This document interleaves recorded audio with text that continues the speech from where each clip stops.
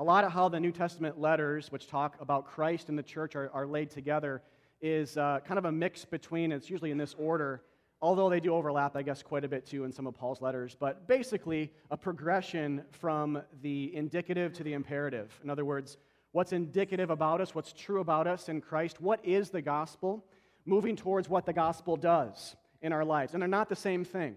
What the gospel is not what the gospel does in our life. They're very closely related, and the former always, or should, this is why Paul writes this way a lot in his letters, feed into the latter. And the Spirit, actually, a lot of what Jerome said just a second ago in his testimony about how the gospel is like the headwaters of a river, and it naturally has, as this ultimate kind of headwaters or lake or whatever, it feeds into that great river. That's really true about the Christian life, too, that when Christ saves someone and raises them from the dead, they naturally, by the Spirit, change. They have to.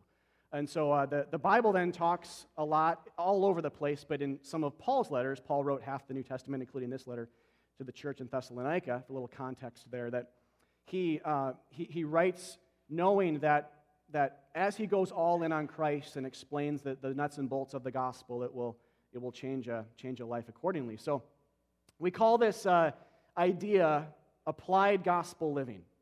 So there's the gospel, then there's the application of that to the way that we think and just move and breathe and have our being and understand what church is all about, understand outward focusedness and things like this. And so a lot of that's come up in the letter already. If you've been here for this, you've known Paul is just celebrating over and over and over again Christ and Him crucified. And this church, he's thanking God for this church, that they're saved because God's only the one, salvation only comes from Him, the Scriptures say. And so he's just deeply thankful that they heard his message, they believed.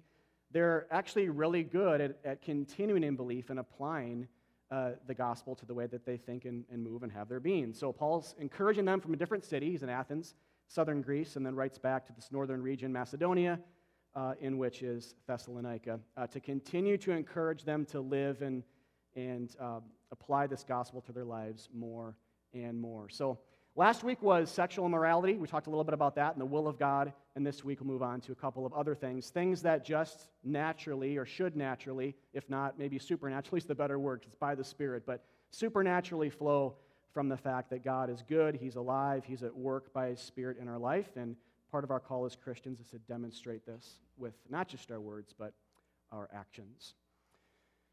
So let's read it in full to begin. Just 4 verses today from chapter 4, verses 9 to 12. Verse 9. Now, concerning brotherly love, you have no need for anyone to write you, for you yourselves have been taught by God to love one another. For that is indeed what you are doing to all the brothers throughout Macedonia. But we urge you, brothers, to do this more and more, and to aspire to live quietly, and to mind your own affairs, and to work with your hands as we instructed you, so that you may walk properly before outsiders and be dependent on no one. All right, so what we're going to do today is break this down. It kind of breaks itself down this way, which is why we're doing this, but into 2 sections, verses 9 and 10, and then verses 11 and 12. But basically, he's saying 2 things here to the church.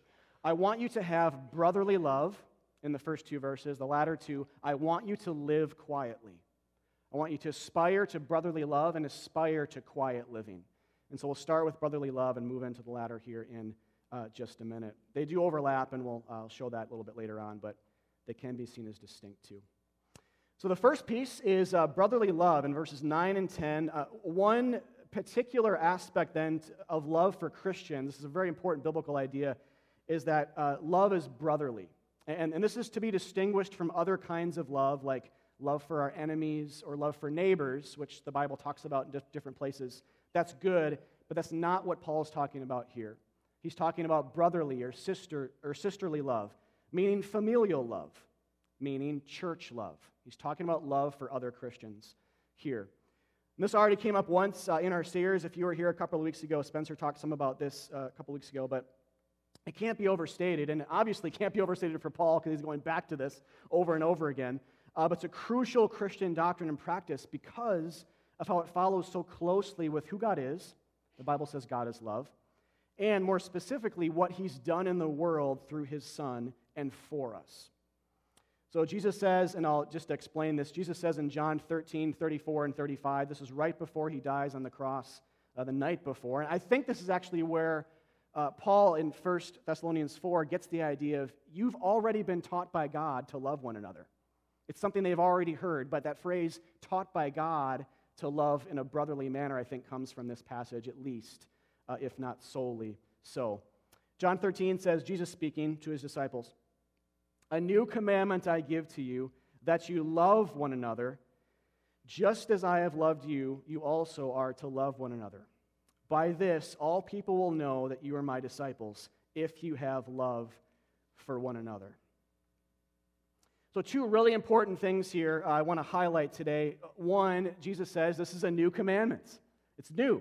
This hasn't been spoken before. So this is not a reintroduction of the Old Testament command, love your neighbor as yourself. This is heightened. It's different. It's specialized a bit. It's wrapped more around Christ and who he is and what he's done. So God never says these exact words in the Old Testament. It hasn't been said before yet in biblical history. Jesus is introducing a new commandment like this is indicative, too, of how he works sometimes with the law. He fulfills Old Testament law, kind of wraps it around himself, and tweaks it or redefines it, even changes it sometimes in reference to what he is all about and what he's going to do for us on the cross and through the empty tomb. So it's new. It's not love your neighbor. It's love as I have loved you. So then the question becomes, well, how was Jesus loved in a particular special manner? And the answer is sacrificially. He's about to die on a cross for us in love, to save us substitutionarily from our worst nightmares. This is at the threshold, this is the night before this is happening. So it's right on the threshold of this occurring, saying, I've loved you in a variety of ways in my ministry, but I'm ultimately going to love you here in this way. So here, in this way, love is defined. Jesus says, love sacrificially, because that's how I love you. And it's implied that he's doing it first, too, right? So I give you a standard, I enact something in the world, and I want you to live in light of it and to love as a reflection of it. I want your love to reflect mine. 1 John 4 gets more specific at this, comes up a lot here. I feel like I mentioned it quite a bit. It's just one of my favorite verses, probably part of it. But 1 John 4, 9-10 talks about how in this is love, he defines it. Not that you have loved God, that we have loved God, but that he loved us by sending his Son into the world to become a sacrifice of atonement for our sins. And this is love. This is love. I'm defining it here. It's an action. It's an act of God in the world to save people from their sins substitutionarily. So God gave Jesus his Son to be given over to death and punishment and wrath for us. That's what love is. And so to kind of weave in John 13 here then, if that's ultimately love, that's first and primary. All love, other kinds of love on a human level or church level is secondary, but tied to it, supposed to be tied to it in a way that points back. So the focus then is more on Christ. A little thing here I just threw together for reference here. Religion then, and I'll get to the gospel, but religion flips that. Religion says, love perfectly or else be cursed. Pop psychology says, love yourself above all. Hashtag Oprah. Atheistic humanism says, don't love others, at least while you don't have to. The gospel, though, takes us kind of out of the equation almost altogether. It says, Jesus loved us first when he died for our sins. In this is love. That's love. Go, therefore, church, and love others, especially other Christians, other brothers and sisters, in light of this greater love, not in order to be saved, but because you're already saved by his grace. God counts you perfect and cleansed and righteous because of what he's done for you. He gave himself over. He went to the firing squad. He went to the guillotine. He gave himself over for you so that you could walk free, counted perfect before him. So because we're saved, we live in light of it, we speak in light of it, we love in light of it. So, and this last piece, in order then to make the salvation from God that we have very famous. So there's different ways to make God famous then. Jerome talked about that with how he a second ago differentiated love or just broadly who God was. Actually, that Rich Mullins quote, I think it was. It might have been just from him, but still. The idea that, the glue sometimes holds our words together as Christians is seeing what we preach embodied and demonstrated. So we talk all the time, and this is good. It's primary about the love of God in Christ on the cross and how that saves us from our sins, but the glue, the love, the nuts and bolts kind of behind that is Christian love, church love. Enemy love may be inside the confines of the church, but as Jesus says here, and Paul says in this passage today, brotherly, sisterly, familial church love. So that's first, or verse 34. But then he goes on to verse 35, and he kind of unpacks it more and says, love for other Christians is one of the most powerful testimonies to the gospel that there is, bar none. Verse 35 says, all will know that you are my disciples or my followers or my people because of your love for other Christians. Everyone will know. It will be shouted from the mountaintops. In the context of a church community, then, that preaches about gospel love in an explicit manner, when the church is physically loving each other in a way that resembles that love, it unavoidably confronts and impacts and moves people who are not yet Christians, whether they end up being saved themselves later on or not. And that's a lot of people's story here. People who become Christians here at Hiawatha would have that testimony. Some of you probably have had that same story where there's been a very strange, otherworldly, almost offensive kind of love that you've seen demonstrated in the church before you actually figured this gospel thing all out or all together. So Paul here then says, going back to the passage, he says to the church, you're loving Christians in your church, other friends in your church and throughout the region, in other words, other churches, really well. Keep it up. He actually says, you have no reason to have anybody write to you about this. But then the funny thing is, he is. It's like, no one has to write to you about love. You're loving people so well, but I'm going to take time to do that anyway. Doing more and more. Right? This is one of the places, these kinds of things, remember, as we've been talking about over and over again in this series, we have to value this repetition and this ongoing, repetitious, rhythmic church life encouragement as Christians. It is to be robustly biblical, we have to have this piece. Paul is clearly not above the idea of repetition. Clearly not. I mean, if there's any place in the Bible, Paul could have said, you know what, I got a hand cramp here, I'm probably going to not write about love because they're good on that. It would be here. There's no other church loving better, other Christians better, and yet he says, great job, praise God, he's making that possible by his grace through his Spirit in your midst. Keep it up. Do so more and more.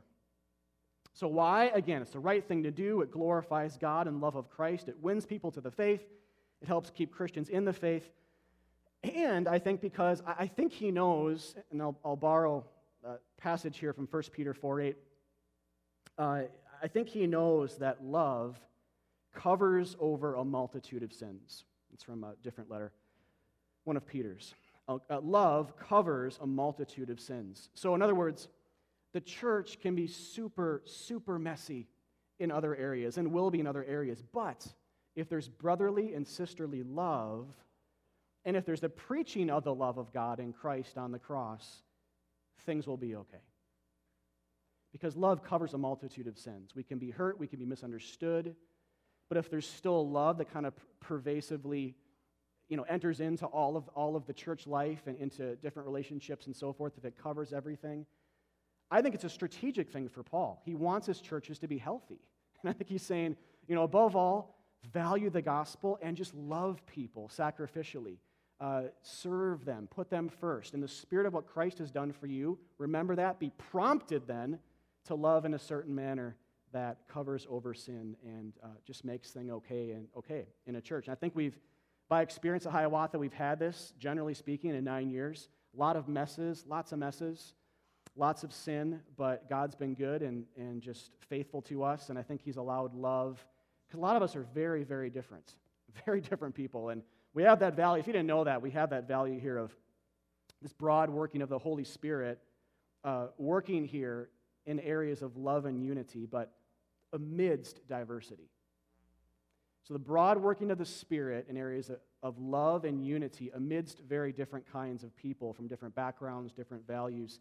So in other words, many of us here agree on major doctrinal issues pertaining to the cross, the Trinity, sin, church, etc., but we might disagree on minor doctrinal matters, but we love each other across those not as important divides. And I think in the spirit of John 13:35 and 34, but 35, this has such incredibly unifying and evangelistic power. So much so that we should think one of the best ways that we can help evangelize the yet to be saved is to love our Hiawatha church family, or wherever your church is. Love your church family even as you differ on minor issues. Don't make the minor issues bigger. Don't die on those hills you don't have to. Die in major ones, and yes, there will be divides, and Christ even says at one point that I didn't come to bring peace but the sword. I will divide families. I will divide churches on major doctrinal issues because those are non-negotiable. Who I am, what I did, what the church is, what sin is, what is the gospel. But don't make those smaller, minor ones major ones. Love past them, love through them. Get over yourself and get over ourselves so that we can put love first and have that unity amidst the diversity. So agenda-free, unconditional, sacrificial, servant-hearted, radical love that points us all to the fact that God, who differs from us on so many levels, gave himself for us, that we might be saved from our sins. One side note here, I think this is a helpful thing, and this is true for if you're married or going to be married someday, or it's kind of on a marital level too, but a church level as well, is that as we've been looking at this definition of love, love is biblically, though feelings are a part of it, love is not primarily a feeling that later kind of feeds into actions. Love is actually more of an action, though it accompanies feelings. It's more of an action that later kind of manifests itself in feelings of love, or at least they kind of run side by side on the highway. It's not led by kind of uncontrollable animalistic feelings. I can't control myself. It's not what love is. Love should be very controlled. It's a choice. Love is restraint. Sometimes love is waiting. Love's commitment. It's safety. And love is an action. It's an act of service. If love is primarily God saying, this is love, sending my son to die for you, what is that? That's an action, right? It's an action. So this is actually a challenging thing, but it should be a freeing thing too, because it's not based on your feelings. So, whether it happens in marriage or the church, and I know in marriage I can say, I'm sure Aletha could say too from her perspective, that though we had strong feelings for each other in the beginning, that as marriage goes on, that continues, but what really helps even heighten feelings more is this choice to serve each other and to put each other first, even if we don't feel like it. And that actually, strangely, this is not something we talk about just in everyday. You don't read about this stuff. You don't talk this way in a worldly manner like Christ does. But the act of service in the spirit of the cross, God serving us, breeds love and creates this healthy relationship between us and God. I think that happens on a marital level. And I think on a church level, it's the same too. So if you're looking for a church, or if you're just new here, or wherever you're going to go next week or 10 years from now, I think that on a church, familial, brotherly love kind of level, actions of serving the church, just a choice to put other people first, whether it's a Sunday morning ministry or something kind of midweek relationally, just kind of general, big and small things, an action towards loving the church will feed into your feelings of love for the church later on. Not always, not in always the same way, and of course there's issues of motive, and that won't always happen. But I think in general, if the Bible's true about a definition of love, what's really going to help you put roots down in a church, wherever that is your choice to love people amidst diversity and difference, and even if you don't really like them a ton. Or just look at the whole thing here and say, how can I help and get my hands dirty in a good way for the sake of the church community? That will make you feel more like you're a part of the mission here, you're a part of the family, and as you just specifically love people through a ministry or just an act of giving, it will feed into greater feelings of love as well, assuming you're grounded in the gospel. Because if you're not, you'll feel like, well, when's my turn to be served? It's obligation, it's obligatory, I can't believe this person's asking me for help a third time this week. Unbelievable, But if we're grounded in the gospel of God loving us, ultimately then it will feed into actions here to serve the church, and ultimately feelings of love here. So in other words, don't wait for a feeling of love for the church. Don't wait for a feeling of love. Just love the church. Serve the church. This is what should free you up. Don't wait. Have brotherly love for the community. All right, let's move on. That's the first thing, brotherly love. Second is the idea of quiet living. in verses 11 to 12. The only place Paul uses this exact phrase in his letters comes up a little bit in his second letter too, but to Thessalonians. But anyway, verse 11, let me read this again. Aspire, try really hard to live quietly and to mind your own affairs and to work with your hands as we instructed you, so that you may walk properly before outsiders and be dependent on no one. All right, so what does this mean? A number of things, I think, and I'll walk through them here one at a time. First, it means that Christians, it's kind of a general one, but Christians should not be an unnecessary burden to people as far as we can help it.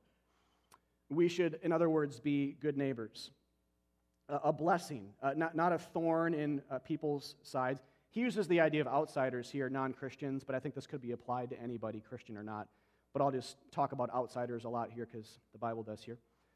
So a blessing, not a thorn in the yet-to-be-saved sides. And Paul's actually been careful in this letter already, if you've noticed as we've been reading, to note how, remember when I went to plant the gospel, plant the church among you, how I wasn't a burden to you, financially or otherwise. I didn't ask for a huge salary to live this kind of posh lifestyle and live very comfortably as I was preaching the gospel to you. I wasn't a burden to you that way or otherwise, but I preached a very freeing gospel to you. As we said, in the spirit of what Christ does to us. So to be a burden to people in certain ways that we don't have to, but then to say that Christ came not to be a burdener, but a liberator, not a rigid lawgiver, but a grace giver, our actions then would be inconsistent with our lifestyles. And so Paul's already talked this way, which is why I think he probably has this in mind for the church as well here, to live quietly and to mind your own affairs, to not be a burden to people in the spirit of how Christ was not a burden to us, but he took our burden. It's the opposite. Christ took our burden. He wasn't a burden. So then, for us then, as Christians, being a constant leech to people or a burden to non-believers or Christians or Christian alike would not reflect this gospel, as well as our working hard with our hands would, so we can be generous, we can be givers, and a little bit self-sufficient there too. So this is not an all-encompassing statement on dependency or anything like that. Just saying in general, we should work hard and not be a burden as Christ was not to us. I think it also means here, as we move on, it also means we should just generally live an unassumingly quiet life, as though it's not about us. I think quiet here does not mean you never say anything, like this is, let's go to become a monastic and have a vow of silence or something here. This is just saying that we should live humbly, unassumingly, as though it's not about us. Not necessarily always pursuing the next loud adventure, but putting roots down, getting a job and working hard, seeing God's beauty in the simple and the mundane, and letting our lives be a testimony to His grace. This is a very challenging message to our culture, and I think our American Christian culture sometimes as well, because we can tend to, and this isn't always bad in every way, but we can tend to syncretize with our cultures a little bit. The global church does this as well. Just you can't avoid it. We're still Americans here, and that's okay. But this challenges our American Christian culture because of that. We tend to do a little bit of this with it. Because the world looks down on the mundane, and it seeps into our context here in the church as well. The world looks down on it. It has contempt for it. We might see it in conversations like, or what do you do for a living? Well, I'm a astrophysicist, or I'm a high school teacher. Well, what do you do? Well, I stay home with the kids. Like one of those. We might not say that, but there might be a little bit of an awkward, I don't feel like I can connect anymore, and you're not, from a worldly standpoint, you're not quite at my level, so I don't mean to make you feel bad, but ... or maybe from a Christian standpoint, we could say, well, what are you going to do this summer? And if you're just out of college or whatever, maybe not, what are you going to do? What are you going to spend your time with? And, someone says, I want to go build orphanages in Africa. What are you going to do? Oh, I got an internship. I'm going to work. So, okay, ... So it's kind of these subtextual things that we, even in the church, the world certainly has this. It looks down on simple, looks down on mundane. We have contempt for it. That can seep into the church too, and we can kind of redefine the spiritual and the radical around the loud rather than the quiet. So we tend to think that way because we think God is the God of the loud, and he might be sometimes. He's the God of the miraculous, right? The powerful, but we forget that he's also the God of the whisper. He's the God of the unexpected. He's the God of the cross.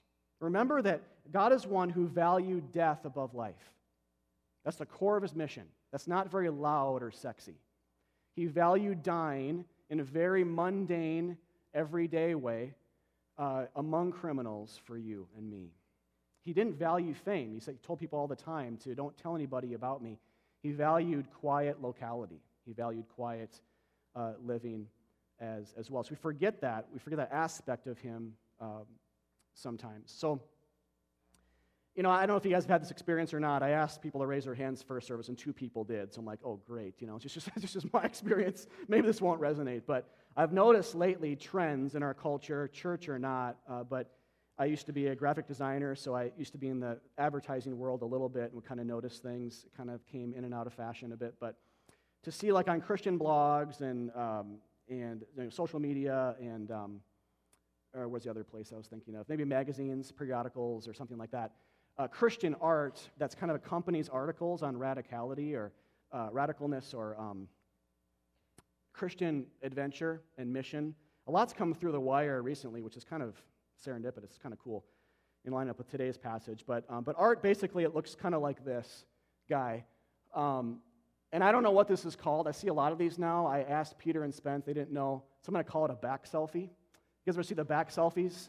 Where, I guess there's got to be someone else taking the picture, but if someone wants their back shot kind of in front of a mountain range or something, it's just a common image. Not this bad or good, it just is. But it usually becomes Christian art that accompanies what should I do with my life? Where's God calling me? And so I have down here, insert any verse or phrase about the idea of going or reaching or giving up everything or radicalness. Whether, again, on a Christian website or blog or book or even in just churches, we can kind of speak this way with this kind of phrase. And I think you have the idea, the suggestion that that's what we're supposed to be doing, whatever that. And in my mind, I'm thinking, what is he even doing? I'm not quite sure what's going on there. But I actually saw a guy, this is a common thing too in ads for seminary. I've been to seminary, so I don't know why. Seminary ads and like Christianity Today, if you guys get that or something, stick out to me sometimes. But this guy, well, you see people, whether it's a guy or a gal, but kind of have their backpack, super good-looking person, kind of like, guys just ripped here or something, and they got their backpack, and right below it says, God has called you, now go after it, or something, boom, kind of thing, and it's like, what? Okay, but it's, or like yesterday I saw this, another ad for seminary, but there's a guy from his back selfie, but he was looking down a road into this beautiful area. I'm like, well, where's he going? But it's just right below, just said Denver Seminary or something. I don't know if it's Denver Seminary, but I'm like, well, what does that mean? It's these subtextual things, right? Of to be spiritual, to be radical, to be in God's will, you have to be kind of alone in a field with your arms up, and one person's there, another person's there too, but still kind of looking out into the nether. And it's, or Instagram, it's just common, right, to see. And if you do that, don't feel ostracized. I'm not saying you're sin. It's not sin here. This is just cultural, right? We have to interpret these things, and I think understand them in light of cultural shifts, and understand them in light of the Bible especially. Is this good or not for us? Or what's good, what's bad? Always great questions for these types of things. What are we just kind of ingrained with? What do we tend to kind of, our mindset can maybe be, this is loud, but the Bible says, try really hard to live quietly. Well, what do you do with that, right? Maybe there's somewhere in the middle here, happy middle to land, but we have to wrestle with that nonetheless. Andrew Byers says in his article, Why We Need Boring Christians, many of us want to do something awesome, something epic. We tend to think that the more normal, the less spiritual. So it's quite possible that our aspirations to be radical stem from dangerous ambitions to perform biography-worthy feats of global glory. So good. So some of you might be there. You might have been there. You might be mentoring someone who's there. Tends to be more the younger crowd, but you could be in this place of life too where it doesn't matter. It's fine. So this is just kind of speaks into your situation. I know that For me, I'm 37 now. My 21-year-old self would have looked at my life now, even as a pastor, and would have said, sell out. Sell out. You mow your lawn? Kidding? It's like, there's better things to do with your life. You pay for toys for your kids? Give the money to the Red Cross or your church. What are you doing? You take time to wrestle with them? You're married? You've been in the same place for, this would be the big one. You've been in the same place for 10 years? Sell out. You know? And now I look back on my 21-year-old self and say, oh, 21-year-old Chris. You know, get over yourself and read your Bible. Get over yourself. Hear God in the Word. He's telling you how to live your life and what's good and what's not. And I just had very misplaced understandings of what true adventure was, and we'll come to some of that here. Anyway, so some of you might have been there, maybe you're going there, but others of us might feel that, though, like maybe we did sell out when we got married, bought a house, got a day job, and so we think we got stuck in a spiritual, less adventurous, quieter rut with our life. But I think passages like today really challenge this mindset, as well as a slew of others that we don't have time to look into, but in how they celebrate quietness and simplicity and the mundane. They actually have the audacity to suggest that Christians should avoid louder adventures sometimes for the sake of valuing everyday blessings, seeing God's grace in them. As I said before, God is the God of the whisper as well. So I think whether you're asking this now, this question I've gotten a lot as a pastor, the question of what should I do with my life as a Christian, whether it's a brand new convert or someone out of college or even someone much older, kind of refreshingly asking themselves this. Here's my thing, and I'll just say this is not all-encompassing. I'm not trying to be exhaustive here. I'm trying to use some of the language of this passage, because that's what Paul's doing. He's saying, this is what I want your lives to look like, Christians, and so this is a part of the conversation. Here's what I'd say to the question of what should I do with my life. What's adventure? Here we go.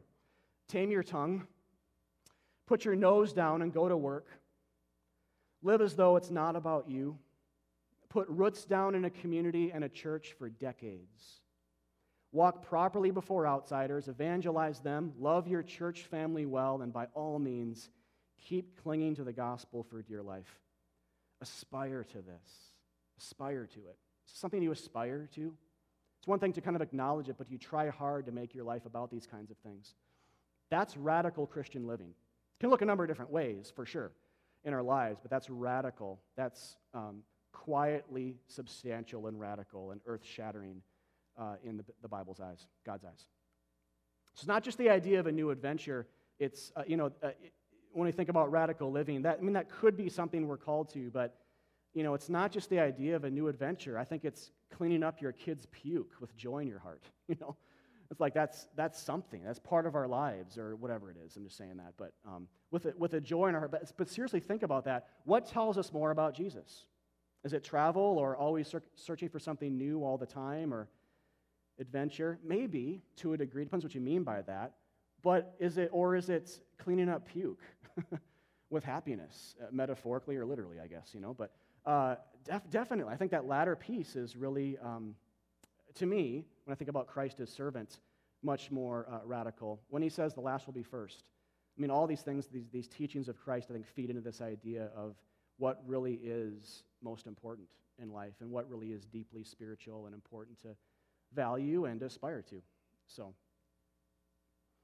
I've said before, too, to spin off this, that, radical for some of you might, if you're in this place right now of life or will be soon, or maybe not. Maybe this is what inspires you to do this now. It is radical for some of you might look like buying a slightly more expensive or smaller home close to Hiawatha for the sake of living more around the broken outcasts of South Minneapolis for years. So radical for you might mean giving up your dream house. It might be just kind of, maybe it's still a house you love, and that's great, but giving up your dream house for the sake of buying a house that you know will probably need a new kitchen pretty soon, so there'll be a lot of Plumbing for Dummies books here in your near future, but that's part of what you're going to work with your hands. It's great, right? You're going to be around people that you can really invite to church, and have a posture of grace and burden-free living and hard work before people and love for other Christians and your families, if you have a family, that will just impact people. But again, for the sake of local mission. So, because again, you can't, if we are to love brothers and sisters, other Christians, we have to live around them. We have to somehow be close to them. Please don't feel ostracized, by the way, if you live far away and drive in. It's not the point here. The point is just having a mindset of closeness, having a mindset where brotherly love is actually possible. You know, we can't love the church if we're never around, or if we church hop year to year saying, no, not quite a fit on my next one, no, not quite a fit. You don't know people. You don't know people in a year to love them sacrificially. No one does. And maybe God gives you that blessing, and that's great. But usually it takes about that long to actually be in a place where you can love that way. So, and then mission, that whole other, for outsiders. So maybe that's what it is. But this is just a suggestion. We have many people from our church do that. I actually had multiple people this past, I'd say 2-3 years, either live this out or just say to me, and that's bless my heart. I'm not going to say who it was, but someone who actually said to me, we want to choose a church before we choose where to live. We want to choose a church before we choose where to live. And I thought, oh, you are so un-American, but way to go. Kind of thing. You're such a Christian when you say that. It's like, who says that, right? I mean, I think people who get this idea, to value brotherly love, to value gospel, to value church family, and then say, okay, this is where I'm going to put down roots as a church. I'm going to find a house close, or relatively speaking, close. That's just such a great, think that way. That's radical, right? What's different and radical and off the charts crazy? Maybe it's that. That's radical. So think about it. Think about these things when you make big, huge, maybe expensive, committal life choices and live accordingly. So remember how Acts 28 ends too. These are the last words of all the narrative portions of the Bible right here. This is the very end where the Apostle Paul, who wrote this letter, 1 Thessalonians, he is in Rome in house arrest. And the book of Acts in the New Testament is this story of the church and the missionary enterprises of Peter and then mostly Paul. And anyway, he's under arrest. This is just great. So these are the last words of all the history books of the whole Bible. It says, Paul lived there under house arrest in Rome 2 whole years at his own expense. He worked, had a job, and he welcomed all who came to him, proclaiming the kingdom of God and teaching about the Lord Jesus Christ with all boldness and without hindrance. The end. And it kind of opens up into this Acts 29 world of, well, this is kind of where we are now, that the next chapter is the rest of history. And I think what this suggests narratively is this is going to be our lives as well. It's very simple. He had the ankle bracelet on. He was under house arrest, or not literally, but the whole thing. He worked, had jobs somehow. He was welcoming people over, and over coffee, just saying he'll talk about Jesus and showing hospitality to people. He had a house somehow. Crazy, right? And think about how Acts begins. What happens at the very beginning of the book of Acts, for those of you who know? Someone shouted out. What's the very first major event in the book of Acts? Pentecost. Exactly. Nice, Chris. Thank you. There are people over there. All right.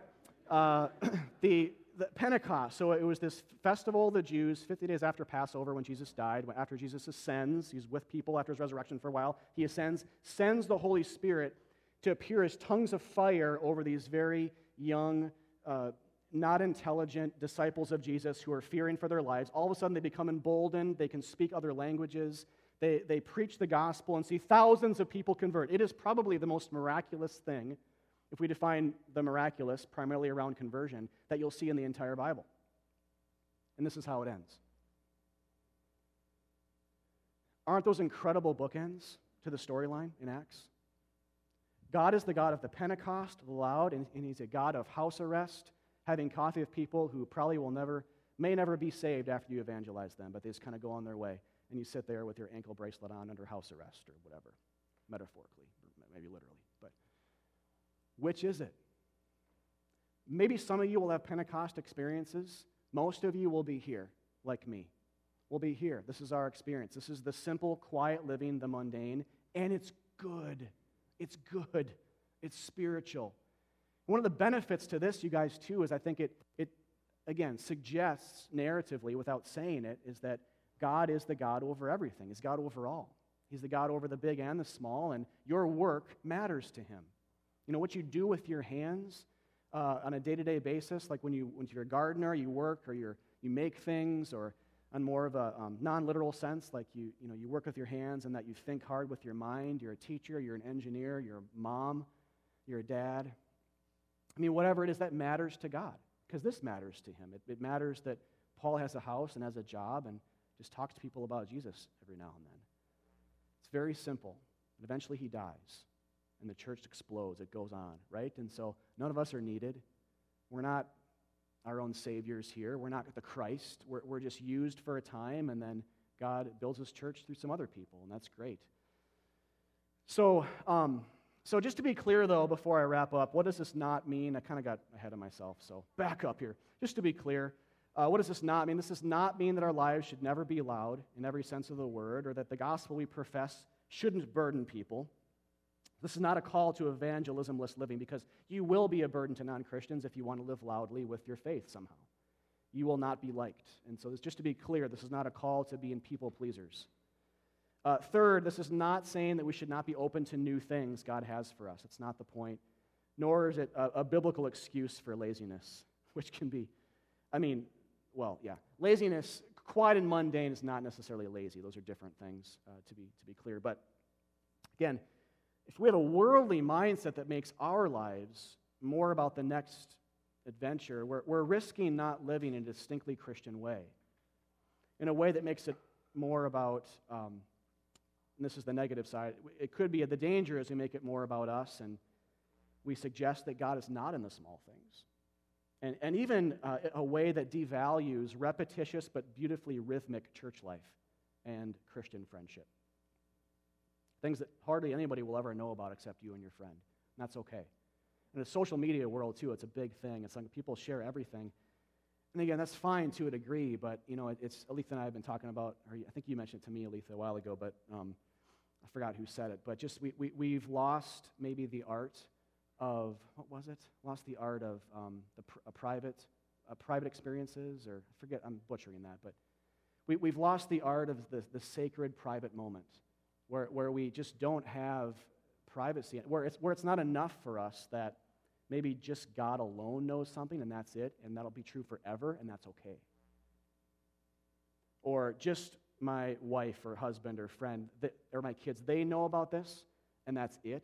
That's who will always, forever, it's just going to be those three people, and that's okay with me. Like we kind of lost maybe that value. I think quiet living can kind of look like that, too, but whatever. Don't pin me down there. It's just there's a gray area. I'm just saying, check your heart.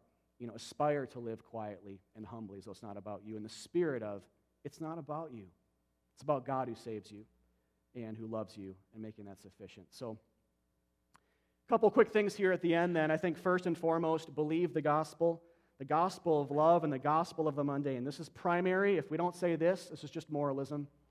Believe in the gospel of love and the gospel of the mundane. The cross is where God got quiet, where he worked with his hands stretched out wide for us on a cross, where he served us there, where he loved us there. It's where he died among everyday, common, mundane thieves. That's your God. Is your life reflective of this? Ask that question. But ultimately, believe that, first and foremost. He is love. He is the quiet, also the loud, but the quiet, working behind the scenes kind of God, not seeking fame, seeking his glory, but also becoming a human being to die in that manner as well. So piece that into your puzzle. Second is believe in the church. Love the brothers and the sisters. Value that rhythmic, repetitious community that constantly gathers around something bigger than itself, that laughs at itself and put others first. Huge value of church right here. If you're constantly every week, and even more frequently than that, gathering around a gospel with other people that values that gospel that's beyond them, it's bigger than themselves and their petty agendas in life, it humbles us. It's kind of that sacramental, rhythmic, oh, that's right. It's not about me. And it's okay just to have very normal life and friendships and a job. And God loves that. I mean, he is in my work. He's in the work of my hands. If you have a job where you work with your hands, it images him. If you have a job where you you build things, you image the Christ who builds his church up into the ultimate temple. If you teach kids, you're imaging Christ who is the ultimate teacher of salvation to us. If you just love people, if you have something you sell or make, anything at all that you're creative with, you're imaging the Creator. You're imaging the God who makes things out of nothing. I mean, all professions on some level, some are easier to define in this way than others, but all on some level image a God who works for us. And your work then matters to him.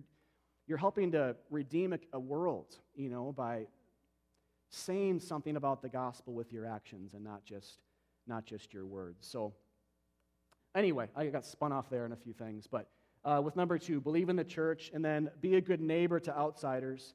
Think about this. Actually, just one more thing on number 2. I had a friend in Duluth he's down here now, but he was a part of a church who that we're connected with one of our networks. But he was just describing once with a community group that he had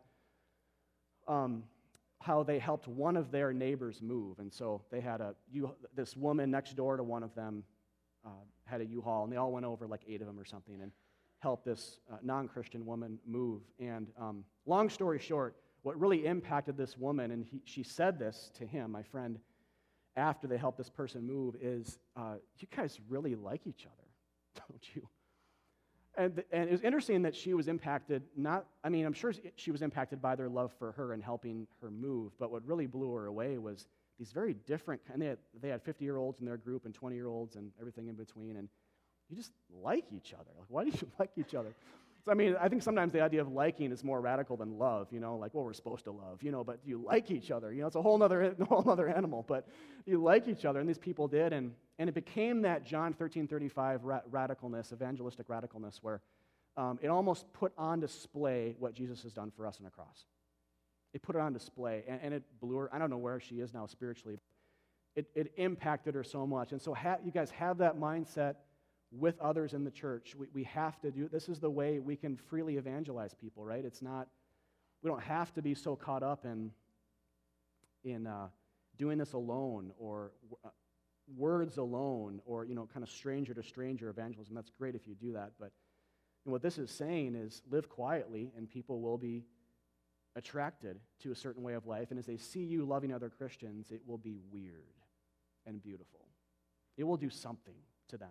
Whether push them away or bring them in, it'll do something at least. So, but leave that latter piece to God.